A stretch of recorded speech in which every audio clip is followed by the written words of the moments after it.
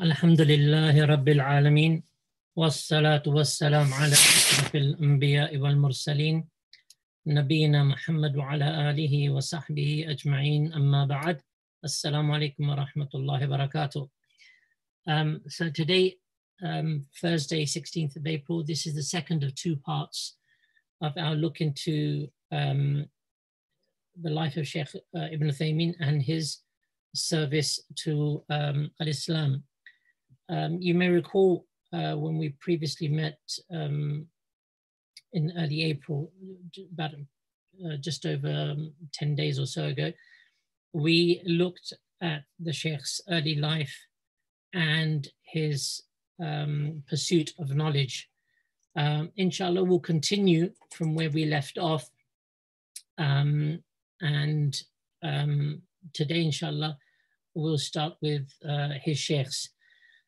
So when we look at Sheikh Uthaymeen, amongst his Sheikhs and the most prominent, he studied amongst a number of mashayikh, but the three prominent Shaykh under whom he studied were Sheikh Abdurrahman al-Sa'di, his Sheikh in Qasim, where the Sheikh was born and raised up. Then Sheikh Abdul Aziz ibn Baz, and he studied under him when he came to Riyadh. And finally, Sheikh Muhammad al-Amin al-Shanqiti. You recall the story we mentioned about how the Sheikh referred to him as a Bedouin Arab in the way he dressed, and how they were surprised. They didn't know him, and they were just blown away by his level of knowledge when he taught them. So Sheikh Muhammad ibn Ibrahim al-Sheikh, who was the Sheikh of Abdul Aziz ibn Baz, at the time he was the Mufti of Saudi Arabia, and he appointed, having heard about Sheikh Ibn Uthaymeen and his level of knowledge, he appointed the Sheikh to be the head judge at the Sharia court in Al-Ahsa. The Sheikh, this wasn't something which the Sheikh wanted to engage in. The Sheikh was very, very keen to dedicate himself to teaching, as opposed to being appointed a judge and presiding over cases, etc. So the Sheikh politely excused himself, and after a number of phone calls, he was finally excused. And thereafter, the Faculty of Sharia and Usul al-Din opened up in Qasim. And the Sheikh chose to transfer to there, to the university, Jamiat al-Imam. They opened how can you refer to it? The university, they had a department there. The main one is in Riyadh, but they had a smaller university, or their, I don't know, satellite university, you can call it, in Qasim. And the faculty there was Sharia and Usul al-Din. So he transferred from the Ma'had al-Ilmi and began teaching there in Qasim at the Faculty of Sharia and Usul al-Din. And he taught right up until his death in 2001. So when Sheikh Abdurrahman al-Sa'di, he died in 1958 at the age of 69, a number of sheikhs, they were appointed, and Sheikh Abdurrahman al-Sa'di, as I mentioned, he was the prominent sheikh of Sheikh Ibn Uthaymeen.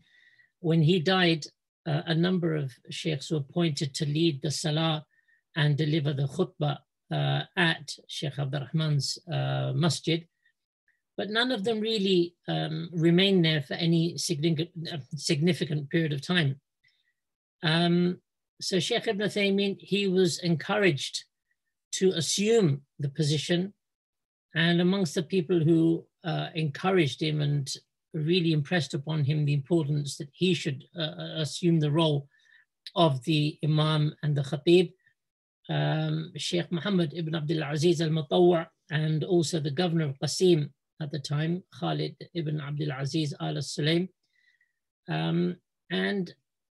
He acceded to their request and began leading the salah at this masjid, at Sheikh Abdul Rahman's As-Sa'di's masjid, as well as delivering the khutbah. And he also, while he was there, he taught classes.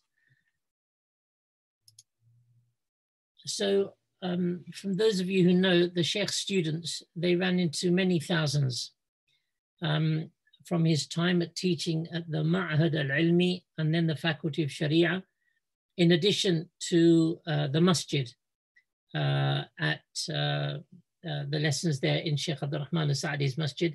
And in total, mashallah, tabarakallah, the Sheikh taught for just over 50 years, 50 years of teaching the Deen of Al-Islam.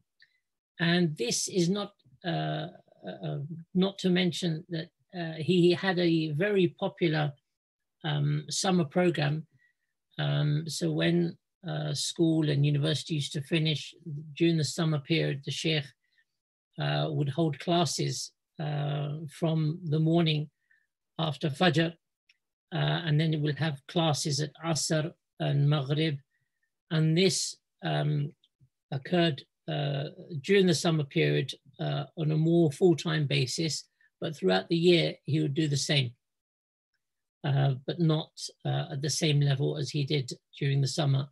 And students would flock from all over Saudi Arabia and even beyond to come and study under the Sheikh.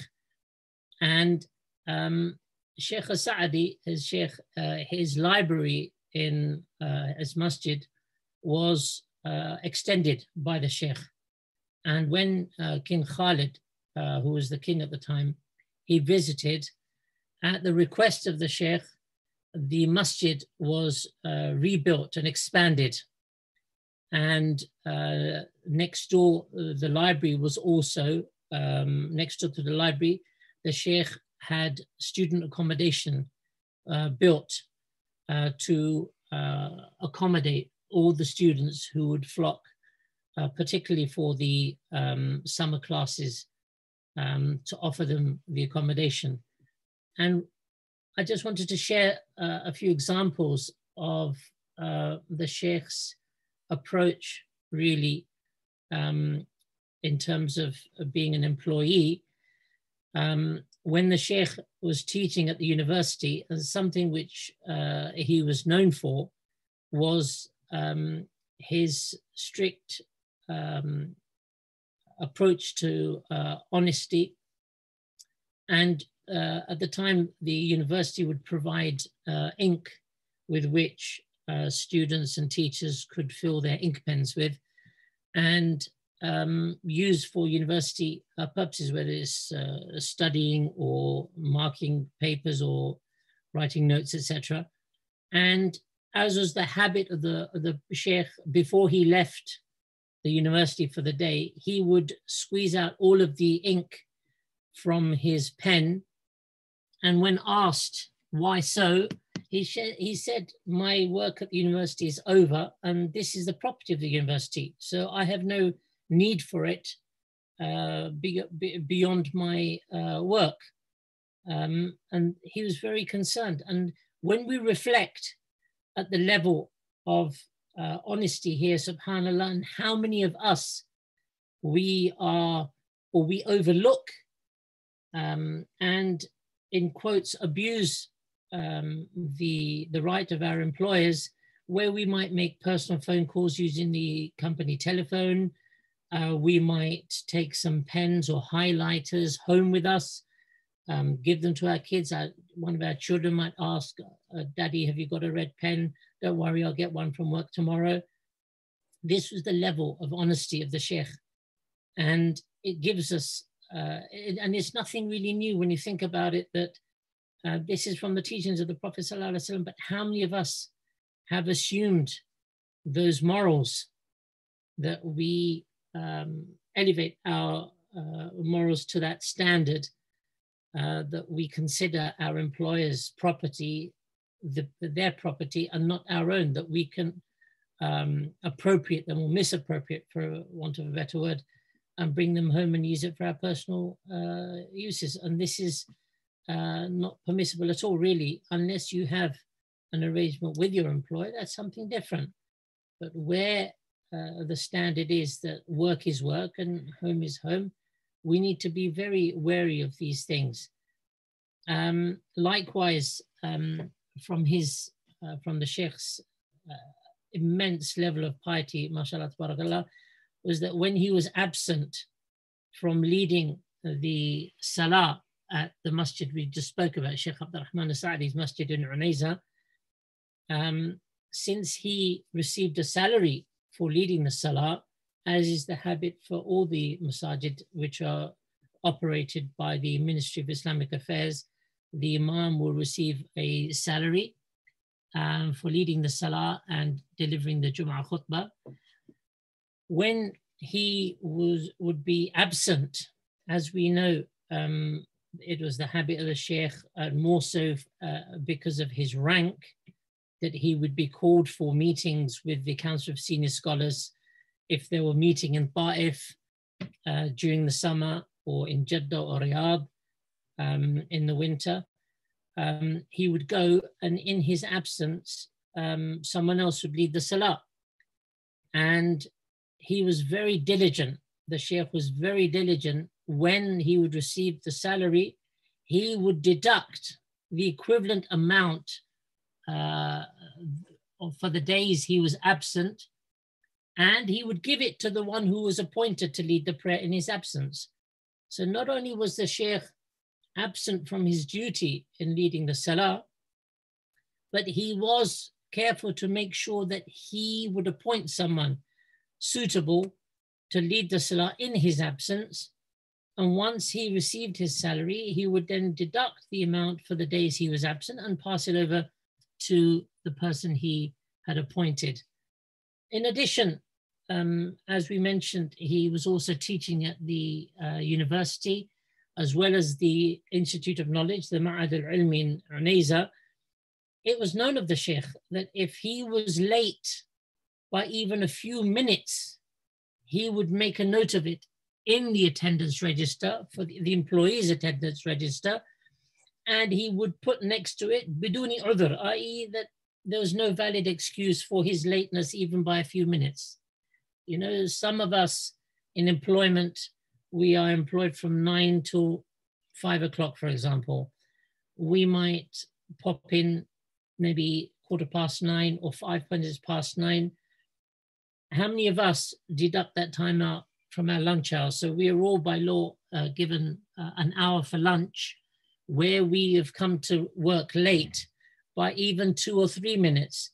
Are we really that honest to the extent that we would reduce our lunch hour by those many minutes so we are not indebted to our company?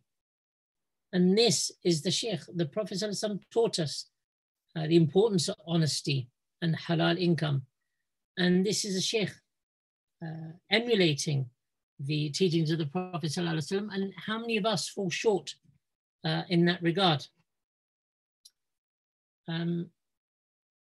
Sheikh Abdul Aziz ibn Muhammad al-Wahabi, he narrates a very nice story in which he mentioned the Sheikh, he would refuse that portion of his salary for the lessons he was absent from teaching at the university, his absence being due to his busy schedule. So this is yet another narration that this wasn't something he would hide or go out of his way to keep under wraps, whatever. He's absent, he's absent. And you may find your employer overlook. But the Sheikh was not of that thinking. If he was absent from his lessons, then he wants that portion of salary removed from his monthly salary because he did not earn it. He was absent. If we look, despite the Sheikh assuming a position of teaching as early as 1954, and this was when he was at the age of 24, maybe 25. And this brings me back to the point we just touched upon, that when the Sheikh was appointed to be the judge in Al-Ahsa, in the Sharia court, the Sheikh's hunger, the desire, strong desire he had to teach, mashallah, Allah blessed him with a position at just the age of 24, 25, where he began to teach. And this was the intention of the Sheikh, to impart the knowledge that he had, but he was not one who hastened to start writing books. We might find some people, they just want to rush into writing books or whatever. This is not the habit of the Sheikh. His mindset, it was only 10 years after he began teaching, in 1964, that the Sheikh published his first book, and that was Fath Rabb al-Bariya bi Talkhis al-Hamawiyya, which was a summarization of Ibn Taymiyyah's Al-Aqidah al-Hamawiyya. And the Sheikh mentions this, something along these lines in the Book of Knowledge. I believe it's page 67, where he says, and this is his advice to the students of knowledge: therefore, I do not wish to see the students of knowledge rushing to write books. Rather, I wish to see them as working students of knowledge, using every opportunity to call to Allah subhanahu wa ta'ala, to give da'wah, to teach, to impart the knowledge they have gained. And this was his mindset, mashallah. So when the Sheikh first began to teach, there were very few, if any, students, maybe one or two. The Sheikh was not particularly known at that time. And sometimes, subhanallah, even to the extent that there was no one except a book or two which had been placed on the ground in the masjid, just to reserve a student's place in the lesson. But subhanallah, look at the etiquettes of the Sheikh. The students may well be late, but the Sheikh, he was undeterred. He would sit, he would remain seated, and he would read the Quran. Maybe he was revising his hifadh, or his daily portion of Quran he's allocated, or maybe extra recitation. Nonetheless, he was undeterred, and he would sit there reading the Quran, waiting for even one student to arrive. And even when that student came, he would begin his lesson. It wouldn't be the case that, subhanAllah, only one today? Okay, I think we'll give it a miss. When there's more of you, we'll come back. No. If that student, he has valued his time sufficiently to attend the lesson, and the Sheikh is already there, then he will give the student what he came for in terms of his knowledge. And on this note, Sheikh Hamad ibn Abdullah al-Jutayli, he narrates, I have many memories of the Sheikh since I studied under him over a period of 30 years in the study circles in Sheikh Abdurrahman al-Sa'di's masjid in Unayza, al-Jami' al-Kabir. Even when there was only myself and another student in these study circles, Sheikh Ibn Uthaymeen, he remained patient at this until his study circles, they grew and were later attended by hundreds.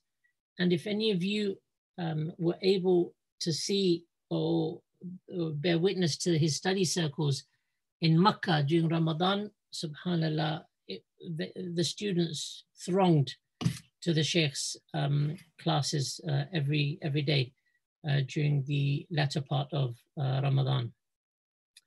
And it's no surprise then the importance he attached to imparting knowledge.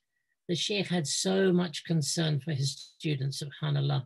On a particular occasion, when the regular students had not turned up for a lesson, at the beginning of the lesson, the Sheikh, he asked about them out of sheer concern for their affairs, whether everything was fine.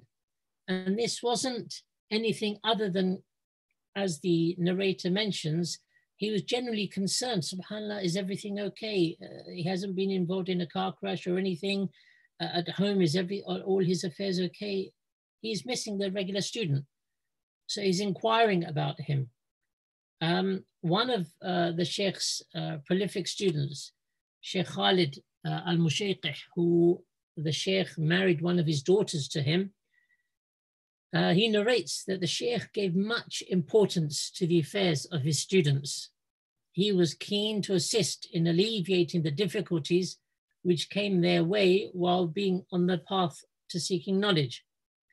In doing so, he allocated free accommodation for foreign students who came from overseas, and he supplied them with all the necessary comforts from food, drink, and whatever else they required. The Sheikh, he would sit, and this was a common thing with the Sheikh, he would sit with his students and he would ask about their affairs, how they are coping, have they been tended to? And he would listen to their problems, their needs and concerns, and he would try his best to assist them in alleviating their problems and needs. And if you look back, when he assumed the position of the Imam at Sheikh Abdurrahman al-Sa'di's masjid, it was only after his Sheikh's death that when King Khalid came and the relationships with the government and the scholars, mashallah, is so strong, mutual respect, and they seek advice from the mashayikh, and the mashayikh, mashallah, they respond in kind and advise them, and they're very keen to help. And more so, as we'll see in one of the narrations coming up, you would divert any funds which the kings would offer them and the princes, and they would divert them to better causes. And in this case, expanding the masjid, expanding Sheikh Abdurrahman al-Sa'di's library, and building a student accommodation for those students who would come from overseas. Clearly, accommodation is an issue, and the Sheikh, again, he was very keen to alleviate their difficulties in this regard. And poignantly, Abdullah ibn Hamad al-Usaylan, he mentions one of his students narrated an incident regarding the Sheikh, which deserves mentioning, whereby the Sheikh said, and look at the Sheikh's respect and level of, subhanallah, belief in his students and trust. And the Sheikh said to his students, there is a box in the students' accommodation building, and whoever needs any sum of money, then he can take it from there. Subhanallah, can you imagine something like this happening today?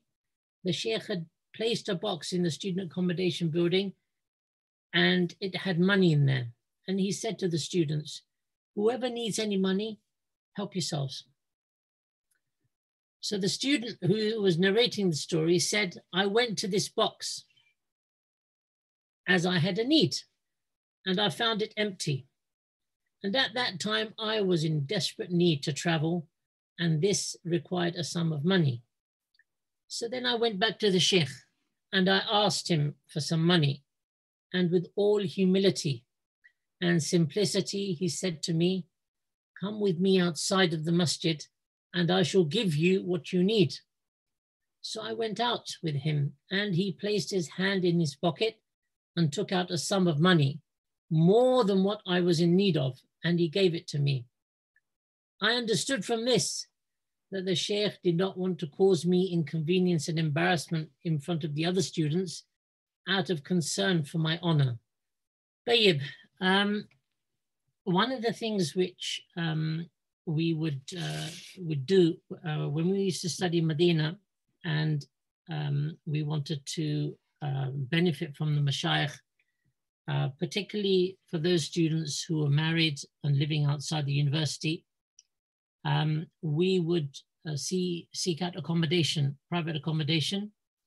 And it was a bonus if we could get accommodation close to one of our mashayikh, from whom we could benefit from maybe any lessons after Fajr or Dhuhr, Asr, Maghrib, Isha, whatever. We wanted to be close to the mashayikh. So there's an interesting narration here where once King Khalid, he visited the Sheikh at his house, and as was the habit of the rulers in their regard and respect for the scholars, when the king, he saw the humble home of the Sheikh, he offered to have a new house built for him, at which the Sheikh thanked him. And he said, I'm building a house in the district of As-Salihiyah in Unayza. However, now look at this, subhanAllah, the king is offering the Sheikh to have a new house built for him because the house of the Sheikh was like a mud hut. But the Sheikh said, however, this is the case, I'm already building a house in that district. However, the masjid and the charitable trust, they are in need of financial assistance. So he directed or redirected the funds which the king wanted to give to have his new house built. He directed it for the needs of the masjid and the charitable trust. So after the king left, some of the students sitting around the Sheikh said, oh Sheikh, we did not know you were building a house, a new home in a Salihiyah. To which the Sheikh replied, isn't the graveyard in a Salihiyah? So the Sheikh, he was trying to divert the attention of the king to something which he felt was more worthy of being financed, the masjid and the charitable trust. And as for him building his house, we know from this that all of us are trying to build our house in our graves and in Jannah by engaging in righteous deeds. And this is what the Sheikh had intended. But what was interesting is how the students were in shock, because some of them may well have been neighbors of the Sheikh or lived close by, that they would visit the Sheikh with ease, and a Salihi is a greater distance away. And this caused them concern, just as it would when we were in Medina and we lived around some of the mashayikh, and if they moved, how that would cause us sadness that they're not local to us anymore. So in total, really, as I mentioned before, the Sheikh started to teach around 1953, and he continued to teach right through to 2001 for 50 years. MashaAllah, tabarakallah. So let's move now to the Sheikh at home with his family. Looking at the life of the Sheikh at home then, we know that the Sheikh was married 3 times. The Sheikh's first wife, she died, rahimahullah. And then the Sheikh, he divorced his second wife because he was very keen. The Sheikh was very keen to have children, but qadarullah, his second wife was unable to give birth to any. So he divorced her and married his third wife. And Allah subhanAllah blessed him with 5 sons from his third marriage and 3 daughters. His sons being Abdullah, Abdurrahman, Ibrahim, Abdul Aziz, and Abdurrahman, and the 3 daughters, each of whom he married off to some of his prominent students. And subhanAllah, we would wonder then, how would the Sheikh choose the names for his children? And his wife, Abdullah, she explained, after having chosen the names Abdullah and Abdurrahman, he left the rest for consultation with me. So I would pick a name and present it to him for consideration. He would either agree or ask me to select another. Such was the etiquette the Sheikh adopted with his wife in choosing the names for each of his children. Amongst his siblings, then the Sheikh had 2 brothers, Dr. Abdullah, who is the president of the history department at the University of King Saud in Riyadh, and also the general secretary of the King Faisal Award for Services to Islam. And the Sheikh had a second brother called Abdurrahman. When we reflect on the hadith transmitted by At-Tirmidhi and Ibn Majah, خيركم خيركم لأهله وأنا خيركم لأهلي. The best of you are those who are the best to their families, their wives and their children. And I am the best of you to my family. And the Sheikh's eldest son, Abdullah, in light of this hadith, he recalls the Sheikh's relationship with his wife, and that being of one of mutual love and respect. And he said, as children, we never knew our father to have ever raised his voice at our mother or anything of the sort. If anything, look how the Sheikh's wife, she refers to incidents which used to happen at home. She said, regarding my anger with the children, when I used to maybe they irritated her or whatever, regarding my anger with the children, the Sheikh, he would try to calm me down first. And after calming me down, then he would turn and give the admonition to the one that was mistaken or who had done something which required admonishment. Even after the children grew up, the Sheikh, he would instill in them extreme respect for their mother and spoke of her exemplary character towards him, particularly when he began seeking knowledge and he was preoccupied with his studies. He appreciated his wife's sport immensely and made that known even to his children. The more the Sheikh pursued the path of knowledge, the more busier he became. But he never forgot his wife's commitment and support for him and his efforts in seeking knowledge and teaching and giving da'wah and sitting on the various committees like the Council of Senior Scholars. Wherever they would meet, he would travel. And this is particularly so since his wife had assumed much of the responsibility for nurturing them as they were growing up when the Sheikh was absent. Not that he was absent for weeks on end, but just maybe he traveled for a few days to the meeting with the Council of Senior Scholars and elsewhere when he was required, but he made his base, his home, and where he worked in Unayza. This is just when he would travel with respect to his duties for the various committees he was part of. And the Sheikh, when you look at their life together, subhanAllah, you could see from that which you read that she had his back covered, supporting him without any complaint. MashaAllah, tabarakallah. She was always, her nature was one of always being at the service of her husband in the good that he pursued, being at the service of the deen. The Sheikh's wife, mashallah, was an exemplary wife. Just as the Sheikh reciprocated her commitment and support for him by exemplifying his appreciation for her in this regard. In addition to his appreciation for his wife's commitment and support, the Sheikh would always seek her advice in matters related to the household. So let's say, for example, if the children, they ever approached him for anything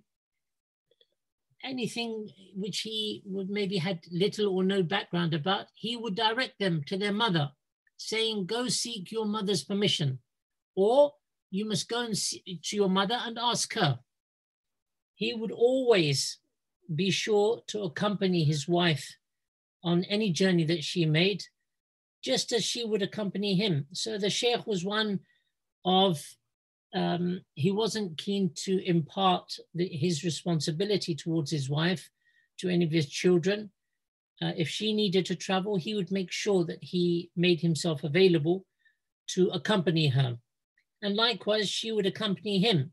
She even accompanied him to America when he traveled there for a period of 10 days, seeking medical treatment for his cancer. And once again, subhanAllah, you cannot but really be amazed at the exemplary role models they were of a husband and wife union, mashallah. And every Friday, mashallah, after the Jum'ah Salah, the Sheikh would maintain a family gathering, make sure that he would attend the family gathering where they would go out for a picnic, which his wife would prepare the food for.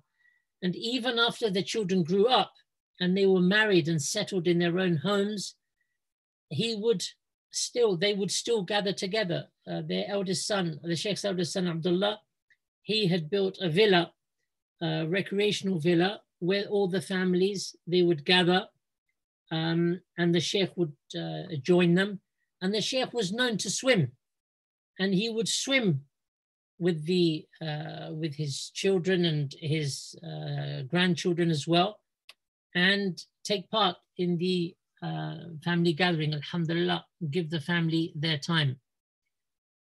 And one of the most important aspects of the Sheikh's nurturing, when we look at the Sheikh's approach with his children, so we've spoken about the Sheikh's life with his wife and how much support she gave him and how he reciprocated that with her. When we look at the Sheikh's approach to his children, one of the most important aspects of the Sheikh's nurturing of his children was the importance he attached in building each of his children's self-confidence. So if any of his children, let's say, were exposed to any problem, he would not jump in and try to resolve it for them. He would allow them to continue to undergo the experience so they can build up their self-confidence in dealing with issues. And if they were unable to overcome any of these problems, he would not intervene until the very last moment where he would have to. He was very keen that they would taste the hardship, you know, how their mind would try to work out a solution. He wanted them to taste that so that tomorrow, when they are presented with another problem, because of their experience, they're able to handle it. There's a famous saying of one of the mashayikh: it is not our job as parents to protect our children from the thorns that come across their paths throughout their lives. The thorns meaning the problems that may befall them. It is not our job as parents to protect them from these thorns. Rather, our job as parents is to teach our children how to cope when they are pricked by these thorns. Beautiful, mashallah, words which carry immense meaning. And as parents, alhamdulillah, we can all appreciate the value of these words. So we learn from this the importance of instilling self-confidence in the children that allow them to try and resolve their problems. And only when it becomes risky that, you know, the Sheikh would at the last moment intervene and offer his guidance. The Sheikh's wife, Abdullah, she mentioned the Sheikh, he used to deal very justly with his children in all the affairs, major or minor. And if he found any kind of distinction between the children, he would never declare it openly, because this is not from justice. So he would not overly praise any child and allow any of his children to feel that they are the most special and the others aren't. He would treat them all equally. And there's a lovely narration I came across, which I hadn't until I read the Sheikh's, this anecdote from the life of the Sheikh. There's a hadith in Sahih Ibn Hibban, and it is as follows: Muharib ibn Dithar قال سمعت جابر بن عبد الله يقول كنا مع رسول الله صلى الله عليه وسلم في سفر قال فلما أتى المدينة أمره النبي صلى الله عليه وسلم أن يأتي المسجد فيصلي ركعتين. So Muharib ibn Dithar, he said, I heard Jabir ibn Abdullah say, we were with the Messenger of Allah sallallahu alayhi wasallam on a journey. And he said, when he arrived in Medina, the Prophet sallallahu alayhi wasallam ordered him to go to the masjid and pray 2 rak'ahs. And this was before he entered home. And I only came across this narration when I looked at the this anecdote of the Sheikh, and it was narrated as follows. Once the Sheikh returned to Unayza, his hometown, from his travels, and found the masajid closed. So he began going from one masjid to another masjid until he found one masjid open, and therein he performed the 2 rak'ahs in accordance with the established sunnah of the Prophet ﷺ, when he entered a town, he would start by performing 2 rak'ahs in the masjid. This particular anecdote led me to this particular hadith, which I have shared with you.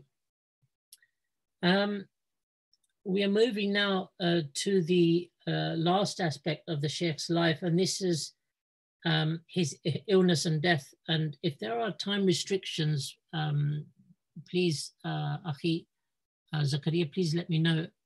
We have, I think, maybe another 15 minutes, tops 20, inshallah. If there is any issue, then please let me know. Otherwise, we will continue, inshallah. No, you're completely fine, Ustad. Jazakallah khair. Okay, barakallah feek, Akhi. Tayyib. So, at the beginning of the third month, Rabi al-Awwal, in the year 2000, the Sheikh noticed some changes in his health. And from amongst the changes, he noticed that his eyesight was weakening. So he traveled to Riyadh with his eldest son, Abdullah, to have his eyes examined at the National Guard Hospital. And it was then that the Sheikh disclosed to his son that he had some other health issues he would like to have checked out.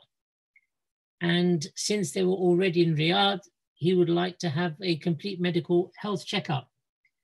So his son, mashallah, he assured his father that that really wouldn't be a problem since they were already in Riyadh. They will return back to the hospital the following morning for the full checkup, inshallah. So after the Sheikh's checkup the following morning, the doctors discovered the presence of cancerous cells. And the Sheikh's family were absolutely shocked with the news. Naturally, as is the case with all cancer patients really in their families, it was something the Sheikh's family had never expected. And what compounded their shock was that these cancerous cells, they were actively spreading.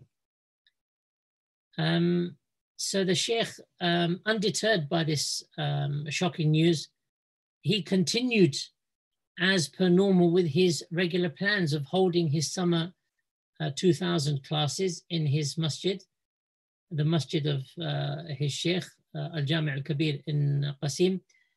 And despite this news, there were no signs of him taking a rest or easing back from his active schedule. It was noted that since the news of his affliction with cancer, the Sheikh did not cut back on any of his commitments, subhanallah, even though he has an excuse. The Sheikh was apprehensive about receiving chemotherapy for his cancer because he had heard that the chemotherapy treatment, it causes the patient's hair to fall out. And he did not want to lose any of the hairs on his beard. It was something which was beloved to him because it was from the manner of the Prophet ﷺ to let the beards grow and trim the moustache. And he did not want anything to harm his beard, any hairs to fall out. This is why he was very apprehensive about receiving chemotherapy treatment. And despite receiving treatment for his cancer, though, the Sheikh had exhausted all avenues for the treatment of his cancer in Saudi Arabia. And he was encouraged at that stage to travel to America to seek advanced cancer treatment. And many of those who loved the Sheikh, amongst them his family, his friends, even King Fahd, and then Prince Abdullah, who later became king, and Prince Sultan, they all called the Sheikh personally, urging him to travel to America for medical treatment. But the Sheikh, he turned them down. He turned down their requests, saying that we have hospitals here in Saudi Arabia, mashallah. So one morning, the Sheikh's eldest son again, Abdullah, he entered upon him whilst he was sitting on the floor in his library, and the Sheikh, he was writing and drinking Arabic coffee. And one of the things, if you ever see the Sheikh in his pattern when he was at home, he would allocate time at night to respond to the questions people had written to him. He didn't have a secretary who he would dictate to. He would write by hand the response to the people who wrote to him. So here the Sheikh was sitting on the floor in his library, writing and drinking Arabic coffee. And Abdullah, he turned to his father and casually pleaded with him, "Oh, father, come on, let's just go and have a look. There's no harm in going." He's referring to go to America. Maybe they have different treatment over in America, which we don't have here in Saudi Arabia. Come on, let's travel. In response, the Sheikh turned to his son. He lowered his head to look at him from above his spectacles since he was writing. And he spoke a few words which Abdullah would never forget. He said to him, "Son, this illness is something which Allah has decreed upon man. This illness is something which has afflicted kings, princes, scholars, politicians, the old and the young, and presently no one has been able to treat cancer. So all praise is due to Allah alone. I have lived a life longer than that of the Messenger of Allah, sallallahu alaihi wasallam, by 11 years. I ask Allah to have blessed it." And it was at that point, humbled by his father's response, Abdullah got up and left. And he mentioned at this point, I understood from this man, my father, that he was completely calm and at peace with what Allah had decreed for him. Eventually, though, the Sheikh succumbed to all these requests and decided to travel to America for treatment, staying there for only 10 days. But subhanAllah, look, if we go back to how I started this session today, how Sheikh Muhammad Ibrahim al-Sheikh, he had appointed Sheikh Ibn Uthaymeen as a judge at the Sharia court, but the Sheikh turned down his request, excused himself because he was just so keen on teaching. And look, when he went to America for treatment, even in the spare moments around the treatment he received, the Sheikh was so busy. He was teaching at the local American Islamic centers via Telelink, as well as holding classes inside the hospital and responding to those who called or visited him and sought questions, fatwa from him. This was the Sheikh, always active. You'd think, subhanAllah, Sheikh, you have cancer, you know, you of all people have an excuse to ease up and rest. But no, the Sheikh is just working all the time at the service of Islam. Sheikh Badr ibn Nadir al-Mashari, he narrates when the Sheikh returned from America after receiving medical treatment, he was asked about his health and condition. So after the 10 days, he's just returned and he was asked about his health. So the Sheikh, this Sheikh is actually, Sheikh Badr is saying that we asked him, so the Sheikh told us some words which are worthy of being written in gold. And the Sheikh says, know that both illness and good health do not come before or after their decreed time. Indeed, my time has been written and your time has been written even before Allah created the heavens and the earth. So believe in this, for certainly I have believed in this. And then Sheikh Badr narrates another incident where despite the ill health of the Sheikh, he was steadfast in delivering the Jum'ah khutbah in the masjid in Al-Jami' al-Kabir, as well as leading the Salah and meeting the people to answer their questions and inquiries. And all of this in spite of what he was going through himself, such that it was said to him, you must rest, O Sheikh. To which he replied, resting is in being the service of the Muslims. And one of the things was noted about the Sheikh, and these little anecdotes relating to his time during his illness, it was noted that as the Sheikh's health deteriorated, he was prescribed with painkillers. And one of the doctors who was treating him said that the reason why he detested them us, subhanAllah, we have a headache, something's causing us pain. After we recite the authentic hadith, supplication, after we do that, some of us, we tend to take some paracetamol, painkillers. But the doctor treating the sheikh said that the reason why the sheikh used to detest these painkillers is because they caused him to sleep. And as a result, it would prevent him from teaching and standing the night in prayer. SubhanAllah, this man, he has all the excuses. The sheikh, he has all the excuses to rest and take it easy because he's an ill man. But he is still hungry to teach the people as well as standing the night in prayer, SubhanAllah.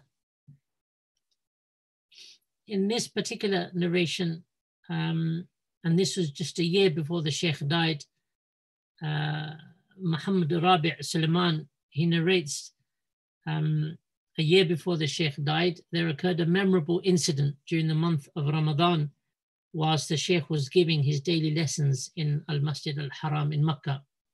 So the specialist doctors who were supervising the sheikh's condition, they advised the sheikh that his condition necessitated rest. So he must rest on that particular evening rather than giving a lesson after the Taraweeh prayers. So the doctors, they said, we need to give you a blood transfusion, do some medical checks. And in response, the sheikh said to them, do what you have to, as I am going to give the lesson. So the sheikh was undeterred. He was happy. And the sheikh, mashallah, they'd allocated him a room in the haram. And the room is where he would meet the students or the people from wherever they came during Ramadan, and they'd break their fast with them. And we met the sheikh there back in 94 when we broke our fast with the sheikh. And this was appointed for the sheikh during Ramadan, where he could use it like a personal space to meet and greet the people who'd come to see him. That particular room, it was converted to allow the medical equipment to be there and for the doctors and the male nurses to tend to the sheikh while he was needed to receive medical treatment, while the sheikh wanted to give the lessons, his regular lessons in the haram. So the sheikh said to them, do what you have to, as I am going to carry on with the lesson. So while the sheikh was giving the lesson, unbeknown to the gathering outside in the haram, the doctors were around the sheikh, putting a needle into him to initiate a blood transfusion and then complete the medical checkup, checking his temperature, pulse, and general health. All of this was taking place while the sheikh insisted on giving the lesson. Such was the level of importance the sheikh gave to spreading knowledge and teaching the people right up until the last night of Ramadan before his departure from Al-Masjid Al-Haram.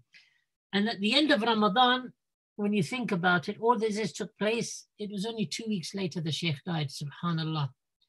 So during the final stages of the sheikh's illness, he was approached in Makkah and it was said to him, "O Sheikh Muhammad, we do not know who will die before the other. So if you were to die before us, then to whom should we direct our questions seeking fatwa in issues of fiqh?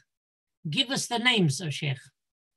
So the Sheikh responded, "Ask Sheikh Salih al-Fawzan, for indeed he is a faqih and an upright and religious man."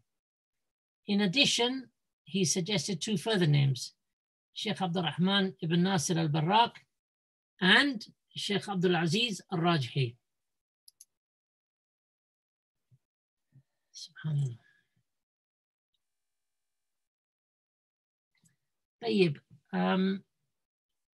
As well as having taught in Al-Masjid Al-Haram in Makkah for over 35 years, so of the 50, just over 50 years the Sheikh taught in his life. 35 of those years, Allah had blessed him to teach in Al-Masjid Al-Haram. In addition, the Sheikh was blessed to have led the Taraweeh prayers in Makkah in Al-Masjid Al-Haram on 3 occasions. The Sheikh, rahimahullah, died at the age of 72 years, or in Hijri term years, it's 74. And he died on Wednesday, 15th of Shawwal, just 2 weeks after Ramadan. And this corresponded to the 5th of January, 2001. And alhamdulillah, we were there when the Sheikh had died, and we traveled with some companions to Makkah for the Sheikh's funeral. So he died on Wednesday, and his janazah took place on Thursday, the following day after Asr. So that day we traveled the night, and we visited Sheikh Rabi and spent the night at his house, resting in his library. And the following day we prayed Asr in Al-Masjid Al-Haram, followed by the funeral prayer over the Sheikh. And after the funeral prayer, we returned to Sheikh Rabi's house, where the Sheikh, he was receiving guests that Thursday afternoon. Interestingly, while we were sat there, the Sheikh, he informed us, you may recall Sheikh Muqbil in Yemen, he was of poor health, and he had contacted, or people around the Sheikh had contacted Sheikh Rabi' and to see if he could help. And Sheikh Rabi', he was wondering what should he do? Who could he turn to for help other than Sheikh Ibn Uthaymeen? So the Sheikh, he called Sheikh Uthaymeen and explained to him the situation concerning Sheikh Muqbil. And Sheikh Uthaymeen asked him to call him back in 15 minutes. So after 15 minutes, Sheikh Rabi' called Sheikh Uthaymeen back, and Sheikh Uthaymeen told him to inform Sheikh Muqbil to promptly travel to Saudi Arabia, where the Sheikh had interceded on his behalf with the Interior Minister, Prince Naif, who had assumed total responsibility for Sheikh Muqbil, including all the financial burden for his time in Saudi Arabia and the USA while seeking medical treatment. And Sheikh Uthaymeen, or rather Sheikh Rabi', recalled how helpful Sheikh Uthaymeen had been and how quick the Sheikh was to intercede on Sheikh Muqbil's behalf. There are so many little stories left to share, and I'm very aware of the time allocated, but I do encourage you all for your benefit. There's a book called Juz Guidance, in addition to those which have been published on Fatwa Online about Sheikh Ibn Uthaymeen, likewise Sheikh Ibn Baz and Sheikh Albani. Read from them and learn more about your senior scholars and the life they gave in service of Islam, and how they held fast to the Quran and Sunnah, undeterred by what was going on around them, their health and their situations. And subhanAllah, particularly since they were of our time, such a profound message in their lives, mashallah, tabarakallah. As I said, there's plenty of others. I mean, I'm now on page 23, and we have another 12 pages of notes to share. But I will finish, inshallah. Today we've mentioned the Sheikh's death, and I would just like to finish on one final bit of advice. Allah's blessed us to have looked into the life of Sheikh Ibn Uthaymeen and his life in the service of Al-Islam. But before I close, I just wanted to share with you an important question which was asked of Sheikh Salih Al-Fawzan. And the question is, when one of the senior scholars passes away, some of the operators of the satellite channels who intend good, they resort to filming the place where the Sheikh would hold his lessons, his masjid and his mimbar upon which he would give khutbah. And the Sheikh responded, this is not permissible. This is not permissible. this progressively leads to ghulu, excessiveness towards the pious people. And ghulu towards the scholars, these things are not permissible.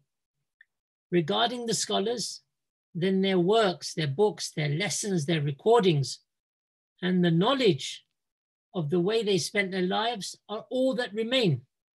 As for his mimbar, his house, then there is no benefit in any of this. What benefit is there in knowing about his house? He has died.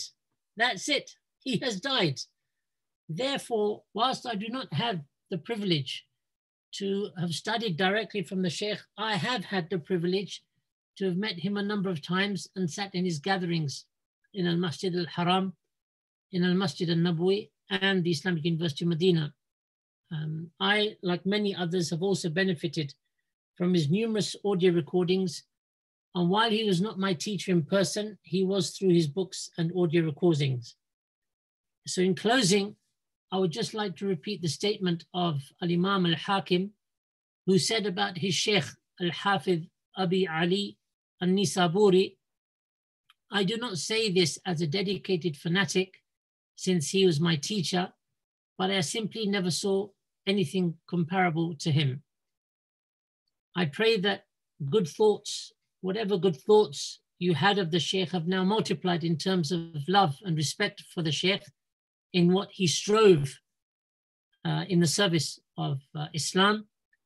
And anyone who held bad thoughts of the Sheikh, then I pray really these have now been removed and turned to love and respect, inshaAllah. ونسأل الله لنا جميعا ولوالدينا أن يجعلنا ممن إذا أعطي شكر وإذا ابتلي صبر وإذا أذنب استغفر وصلى الله وسلم على نبينا محمد وعلى آله وصحبه أجمعين سبحانك اللهم وبحمدك أشهد أن لا إله إلا أنت أستغفرك وأتوب إليك.